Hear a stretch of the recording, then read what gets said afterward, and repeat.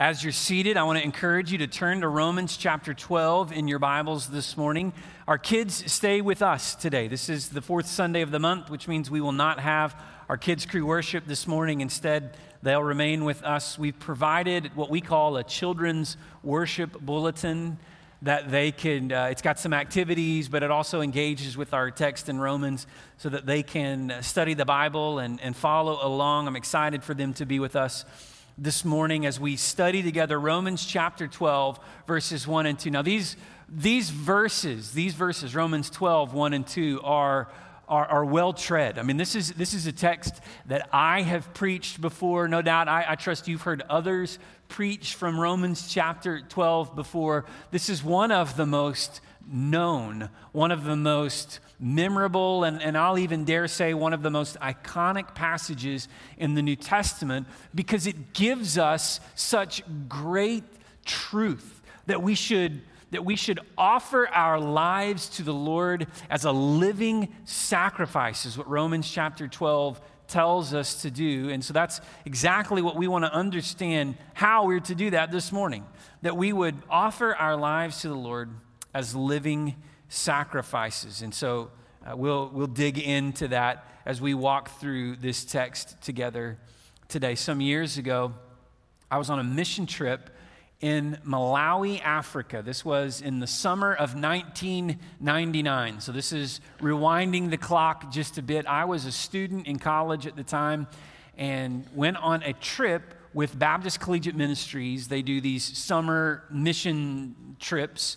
And I went on a trip with a group of students from universities around the state of Oklahoma to Malawi, Africa. And I will never forget the experience of worshiping with the Christians, the believers, followers of Jesus in Malawi, hearing them sing songs that I knew the tune but didn't know the language. They were singing, of course, in their own language, in their heart language, and singing to the Lord with a lot of joy, a lot of vibrant excitement. And seeing that did something in my own heart that I'll just never forget.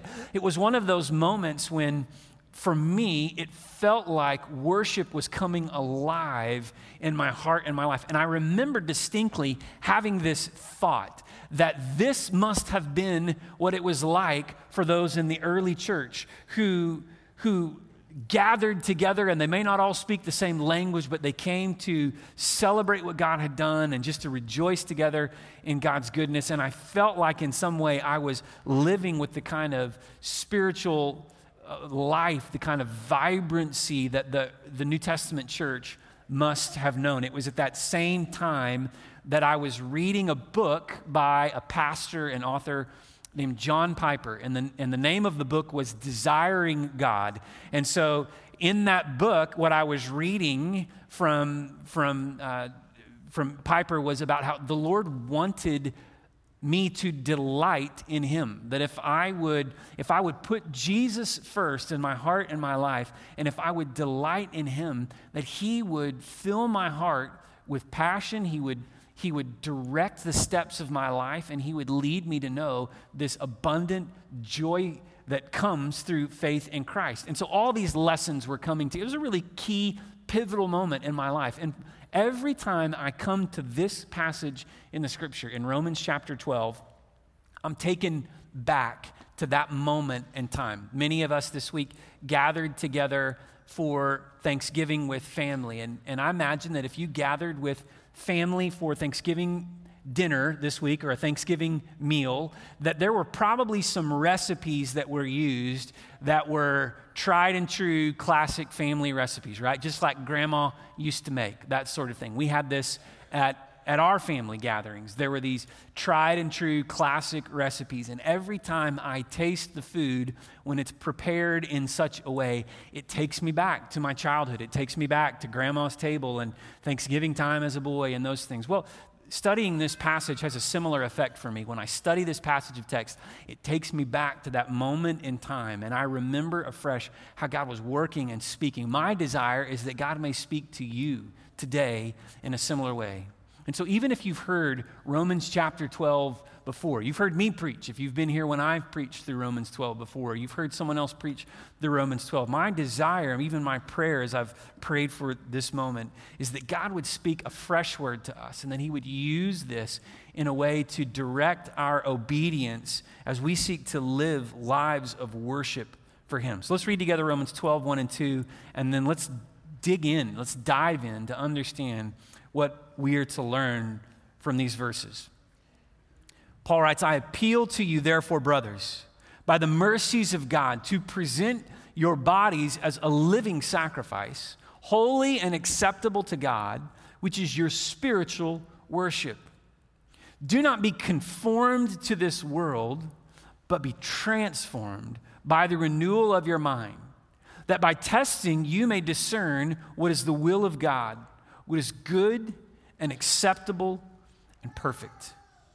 So we learn from Romans 12, as Paul is writing here, that if we would present our bodies, which is to say our lives, the reason that he writes here of presenting your body is he's basically saying this: give everything that you have to the Lord. That's the point of presenting your body as a living sacrifice. It's his own way of saying, give everything that you have to the Lord. Be fully submitted to him, fully surrendered to him. Offer him everything that you have. This is what real worship is when you say, Lord, I give you all of me, all that I have. And he goes on to say that when we do that, this is how we worship the Lord. And that we should not be conformed to this world, but be transformed by the renewing of our mind. And I'll just tell you, that's where the real meat is that I think we're gonna draw from this text today. Not to be conformed to this world, but to be transformed by the renewing of our mind, in order that we may be pleasing to God as we discern his will for our lives. And so this morning, as we consider this, as we dig in and really kind of break this text down to say, okay, what does this look like for us? There are three key things that I want us to draw out of this morning. The first one is this, is that when you offer yourself to the Lord as a living sacrifice, again, that's just taking the language of the text, which is to say, give God everything you have. When you offer yourself to the Lord as a living sacrifice, you demonstrate consecrated service. Consecrated service. Consecrated, when I use that word, the reason that I use that word is consecrated is something that is set apart. Again, I'm going back to Thanksgiving because that's fresh in our minds. When you gathered together with your family this week, some of you probably just used disposable silverware, that disposable plates, that sort of thing, right? Because it's just easy. We did as a part of our family gatherings. But some of you, perhaps, when you gathered together for Thanksgiving, maybe you got out the fancy stuff, right? Maybe the fine china or the fancy silverware, the stuff that you only use for a certain occasion or a certain purpose. In fact, I remember growing up that we had in our home, we had a china cabinet which sat in our dining room. It was a cabinet full of dishes that we never used. It was like on display, right? Here are all the dishes that we'll never use except for once or twice on a rare occasion. But those dishes, that finer dining ware, was set aside for a special purpose. And we only got that out when something special was happening, a special occasion. That is exactly what this word consecrated means. It's something that is set apart for a special purpose. Now, as it relates to our lives and offering the Lord everything that we have, what we mean when we say that we are to offer him our consecrated service is that we want to say, Lord, my heart, my life, my everything is set apart for you, for your special purpose in my life. That I want to serve you. I want to do as you would have me do. I want to follow you in obedience, God, so that my life might be consecrated. In the New Testament, the very word that is used, that we translate into English as holy, actually comes from this same root understanding, this same word meaning to be set apart, something that is to be set apart or consecrated or reserved for us. So to be holy, anything that is holy is something that is set apart. And so by saying that this is our spiritual worship, to be consecrated, to be set apart, to offer the Lord, we're just saying, Lord, I set my heart, my life aside to be used by you, to serve you, to do your will. In the text, it says, this is your spiritual worship. Spiritual worship. There are some English translations that actually would translate this phrase, rather than calling it your spiritual worship, they would call it your reasonable service or your reasonable worship. And again, that's just drawing from the original language. Paul originally wrote this letter to the Roman church in the language of Greek. And so in the Greek language, that word reasonable or spiritual, as it's translated here in the ESV, is the word logikos. Logikos. And you may, even as I say that word out loud, you may hear the word logic in it, because it's actually where we get our word, our English word, logic or reasoning. So to say that this is our spiritual worship, our logikos, means that it is something that we have done intentionally. So when you think of something that's logical, right? Something that you've thought about, something that seems to make sense, something that you've reasoned through. So to say that this is our spiritual worship, our reasonable service, means that we have reasoned, we have thought it through, and we have determined that I want to give the Lord. It means it's not just derived from an emotional response, though to serve the Lord does involve our emotions. But specifically, Paul is saying that we are to make a conscious, willful choice, a reasoned choice to give God everything.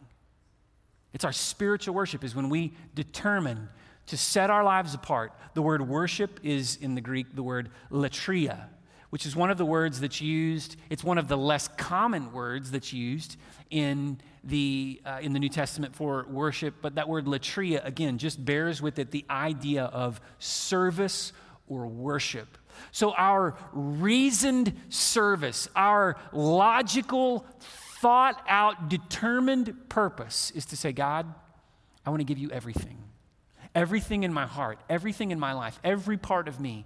That's what it means to offer your bodies. It's not as though you're to physically do something, right? That's not the point. The point is that we are to rationally give God everything.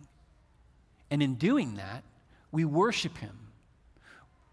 Think about what that might mean for you, to put God first in everything. Now, for many of us, when we think about putting God first, we think of some things I need to do. And we start making these mental checklists like, okay, I need to read the Bible more.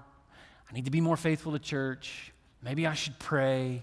I probably should tithe. I probably should give. Maybe God wants me to teach Sunday school. Maybe the Lord is calling on me to watch little ones in the nursery on the rotation, right? Or maybe this is a really big one. Okay, Lord, I'll go to Falls Creek as a sponsor, right? I mean, I'll do it. Maybe the Lord is, yes, and it can be any or all of those things. But the point isn't that we would automatically turn to sort of a to-do list, a spiritual to-do list.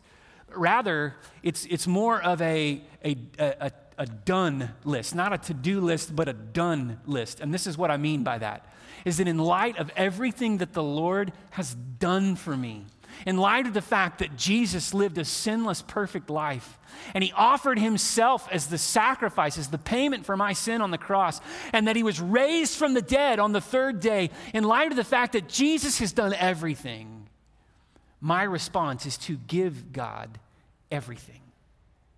And when we begin to think and operate in that way, now we know what it means to give the Lord our lives as our consecrated service. So we're to give our lives to him as living sacrifices. This is our consecrated service. The second thing I see in this text is that when you offer yourself to the Lord as a living sacrifice, you demonstrate conscious submission. Conscious submission. Again, this is the act of the will. This isn't just about our actions. It isn't just about our behaviors. It isn't just about the things that we do, but rather it's a posture of the heart, which is really where worship comes into play in this entire idea. Because ultimately, if you really distill worship down to what worship really means, worship, more than an activity, is about an attitude. Because worship is about a posture of the heart. Worship says, I will be low so that this thing that I worship may be lifted high. In fact, the word worship comes from an old English phrase, worthship. It means to give worth, to ascribe worth to something, to ascribe value.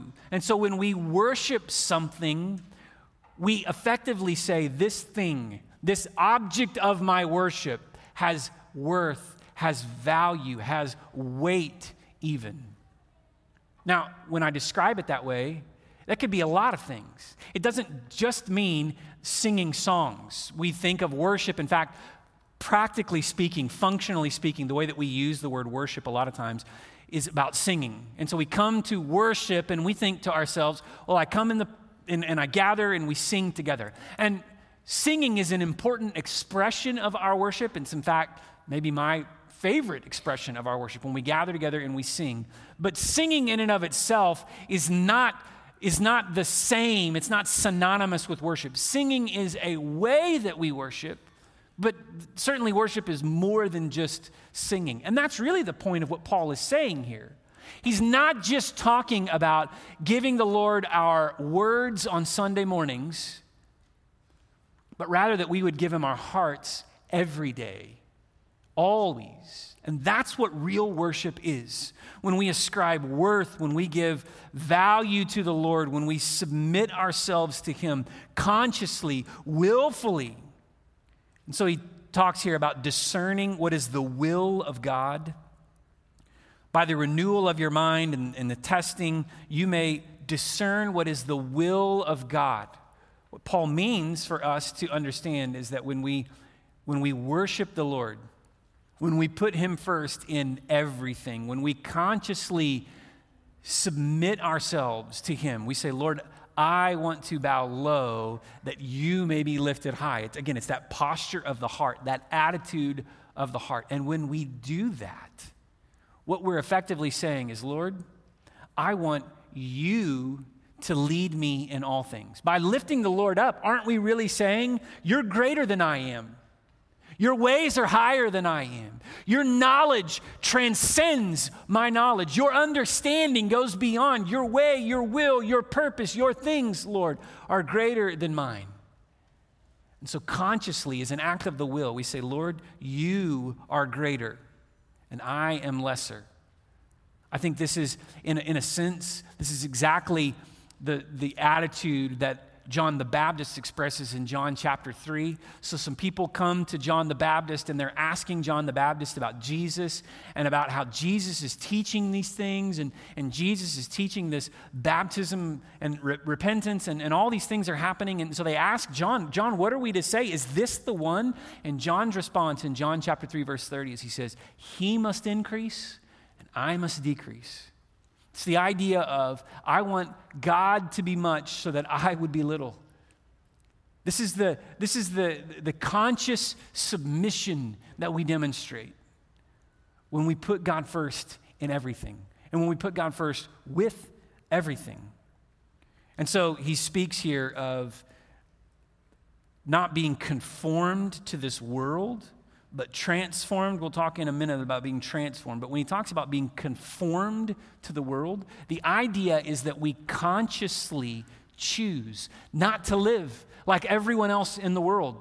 When we consciously choose to be different, when we consciously choose to follow the scripture, even when the world says, oh no, it doesn't really mean that. Yeah, I know the Bible says that, but that's not really what it means. We hear a lot of that today, don't we? Oh yeah, the Bible says this and the Bible teaches that, but it's not really what it means. Well, the Bible means what it says, right?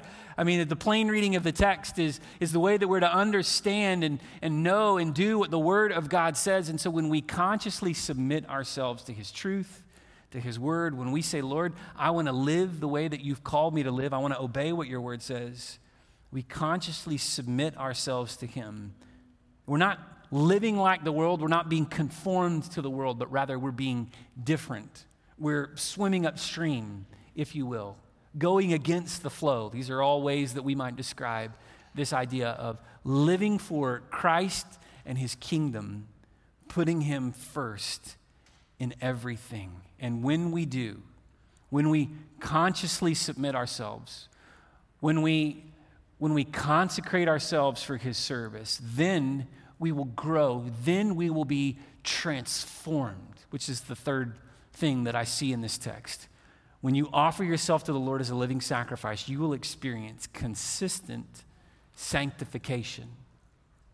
Now, the word sanctification, it fits, right? Because I've used the C and the S for all of my words. So yeah, it fits. But that word, it probably needs a little bit of explanation. It's not a word that we use real often. But the word sanctification comes from the Latin, actually, and it means holy, at least in its root. So I talked earlier about our consecrated service, and I talked about the idea of something that was set apart. In the Latin, the word for holy in Latin is the word sanctus. And that word sanctus, holy, is something that is set apart. And so you can see kind of the root of the Latin word sanctus in our word sanctification. It's holiness, it's growth, it's that process of becoming more and more like Jesus. So as we offer our lives to him for his consecrated service, we say, Lord, I'm setting myself apart for you. I'm consciously submitting my life to you. Then we ought to expect that what happens in us is consistent growth, consistent sanctification as we become more and more like Jesus, more and more holy. This is the transformation that Romans 12:2 talks about. But notice that he talks about it in a specific way. Don't be conformed to this world, but be transformed. And then this phrase, this is so important. Be transformed how? By the renewal of your mind. So how are we to be transformed? We're to be transformed by renewing our minds, by the renewal of our minds, which is to say that we are to be made new. That's what we can think of, to be renewed or made new again and again and again, right? Renewed, not just outwardly in what we do, but inwardly from what we think. The renewal of our minds, to consistently reset our heart and our minds so that we would live like Jesus. It's a renewed mind that we seek. There are some important things that I want us to understand about what it means to have a renewed mind as we seek to live out this way of Jesus so that we might consistently grow to be more and more like him. First of all, I think it's important that we understand that a renewed mind is a work of the Holy Spirit. Let's just be clear. You will never be able to achieve what Paul writes about in this text in Romans chapter 12 apart from the work of his Holy Spirit in your heart. It requires genuine saving faith, a saving knowledge of Christ, that we have submitted our lives to him. We have made him Lord and Savior, that we've received his Holy Spirit, and now we live in a way that is led by the Spirit of God. If you've been reading along with us, if you've been doing the daily readings, and that's where we've been working through the text day by day, then you read in Romans chapter 8. And all I'm doing here is pointing to what Paul has already written in this same letter to the Romans. In Romans chapter 8, he writes about giving our lives to Christ and putting his Holy Spirit first and living not in our own flesh, not in our own strength, but walking by faith in the Spirit of God so that we can please God as we live according to the direction of his Holy Spirit. This is what it means. In Titus chapter 3, Paul writes a similar thing. And he says that he saved us, not by works of righteousness that we have done, but according to his Spirit. That he saved us according to the work of his Holy Spirit. And he goes on to say, by the washing of regeneration and the renewal of the Holy Spirit.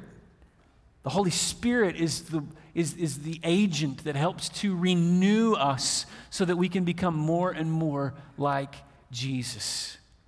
That we would grow in our faith, grow in our understanding, grow in our obedience. How? It's through the renewed mind. It's a work of the Holy Spirit. Not only that, a renewed mind is a work of the Holy Spirit. A renewed mind produces noticeable changes in us. So it starts with the Holy Spirit working in our heart, and then it begins to do things. It begins to change things. It begins to alter our desires. This is the transformation that Paul is writing about here. When the Holy Spirit is working in us, when our mind is renewed, we are transformed. There ought to be change. Now, you're not perfect, okay? Let me just alleviate that burden. This isn't about being perfect. This isn't about never making a mistake, never doing anything wrong. But this does mean, so let's not read into it what it doesn't mean, right? That's what I meant to say. It doesn't mean that you ought to be perfect. But what it does mean is that there ought to be some fruit. There ought to be some proof. There ought to be something in your life that is evidence of the fact that God's Holy Spirit resides in you and He's working in you. There ought to be a transformation that's taking place if, in fact, you have trusted Jesus and you have received His Holy Spirit. As you grow in your faith. Now, sin can hinder that. Sin can disrupt the fellowship that we have with the Lord. Sin can even cause us to grieve the Holy Spirit, the way that the Bible speaks of that. But sin cannot separate us from Christ. And again, I'll point you back to Romans chapter 8. Romans chapter 8, verse 32. Nothing can separate us from Christ because He has saved us. He has transformed us. He is working inside of us, producing noticeable change. One Bible commentator who I really appreciate, his name is Douglas Moo. In his commentary on this text, he refers to this as a reprogramming of the mind. And I really like that language. Reprogramming of the mind. This transformation that takes place is a reprogramming, a rewiring, if you will, of our minds as we seek to live in light of Christ's saving work. And we allow Him to transform us from the inside out. So, this renewed mind, it's a product of the Holy Spirit. It produces noticeable change. And finally, I would say that a renewed mind will alter your priorities. It ought to change your priorities.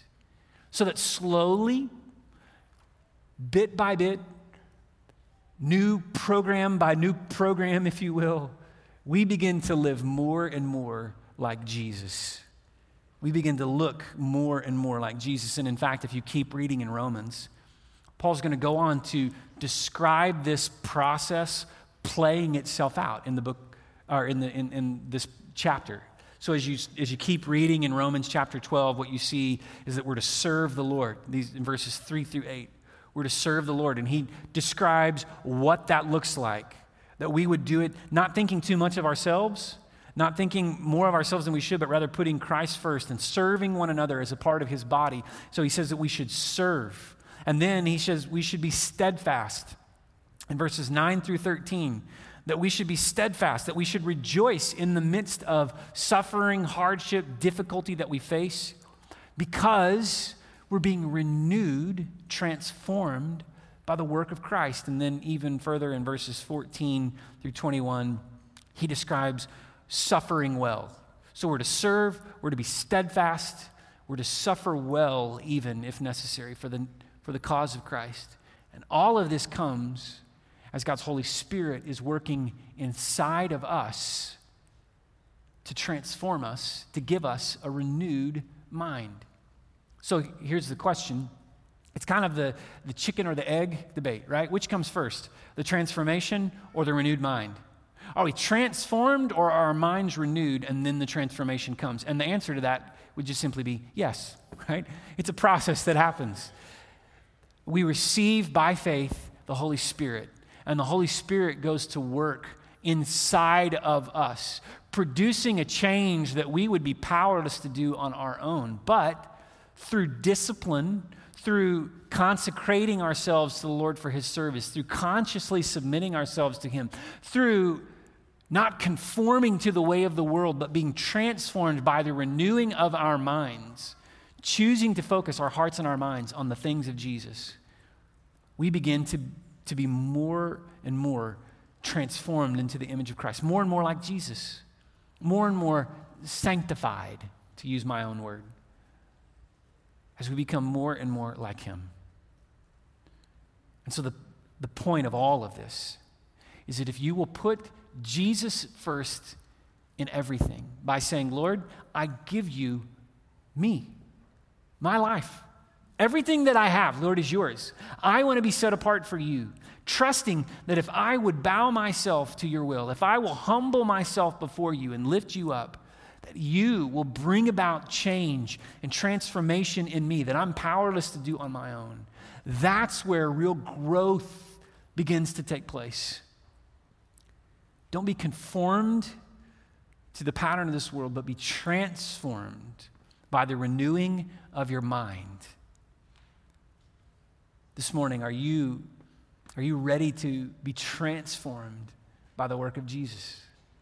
Maybe you're here today and there's never been a moment when you have consciously surrendered your life to him. There's never been a moment where you have consciously submitted yourself to faith in Christ. You've never said, Jesus, I want to turn to you in faith. I want to offer my life to you. I want to confess you as Lord and Savior of my life. That's never taken place. Then this morning, we want to offer you the opportunity to submit your life to Jesus in surrender, to call on him as Lord and Savior, much like we saw Christian do this morning through his baptism, that you would say, Lord Jesus, I trust you for the forgiveness of my sin, and I confess you as the Lord, the Savior of my life.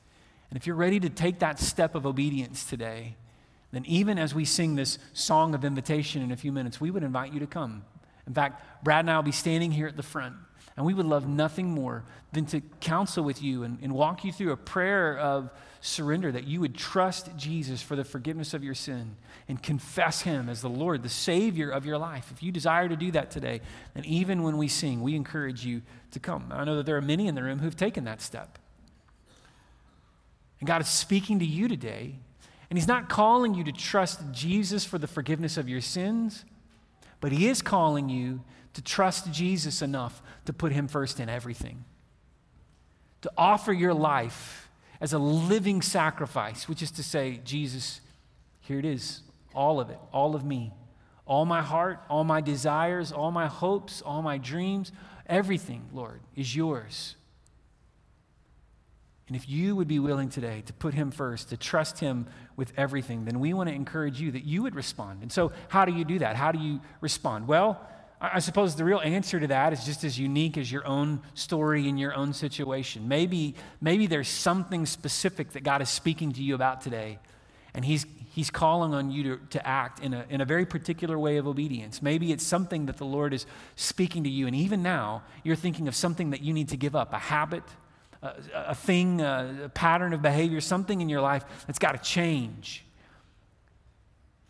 Remember, on your own, you're powerless to do this. On your own, you're powerless to be transformed. But through the power of the Holy Spirit, through having a renewed mind, you can be transformed in Jesus. Maybe today, you just need to say, take a step of obedience, take a step toward him. Say, Lord, I want to put you first, and I want to trust you with this. I want to trust you with my obedience. I want to trust you by putting you first. If that's you, then we would encourage you that you would act in some way today that, again, that confirms or just moves you. You can come and kneel here at this altar in prayer during this time of response. You can come and visit with us. Let us pray with you and pray over you, encourage you. Maybe you turn to someone who's seated nearby you and you just say, hey, would you pray with me? I need to respond. Whatever it is, if the Lord is directing you today, I would encourage you that you would respond in faith by saying, God, I will obey. I will do as you're calling me to do in order that you might experience his work, his transforming work in your life as you put him first in all things. Before we turn to our time of response, I want to lead us in a word of prayer. And even as we pray, my prayer is going to be, Lord, would you be first in our hearts? I'm praying that collectively over us. God, may you be first in our hearts as we respond in obedience to your word today. Would you join me as we pray? So, Lord, it is the desire of our hearts that you would be first in all things today. And it's because of this desire to put you first that we say, even now in this moment, Jesus, would you move in us, stir within us, move in our hearts. Holy Spirit, speak to your people, speak to your children, and direct our obedience. Would you be drawing those who have never trusted you toward faith in Christ this morning, that they may respond in obedience? And as we seek to honor and obey you in all things, we ask that you would move in our midst in a way, frankly, that we wouldn't be the same as we trust you and obey you. And all this we pray in your name. Amen. So let's stand together this morning, and as we sing this song about our living hope, which is Jesus Christ, if God is speaking to you, if he's moving in your heart in some way, then even as we sing, we invite you to come. You ready to trust Jesus? Would you step out into the aisle, make your way forward? If you're ready to respond in some way, the altar is open. Our staff are here at the front. Would you respond in obedience as we sing this morning?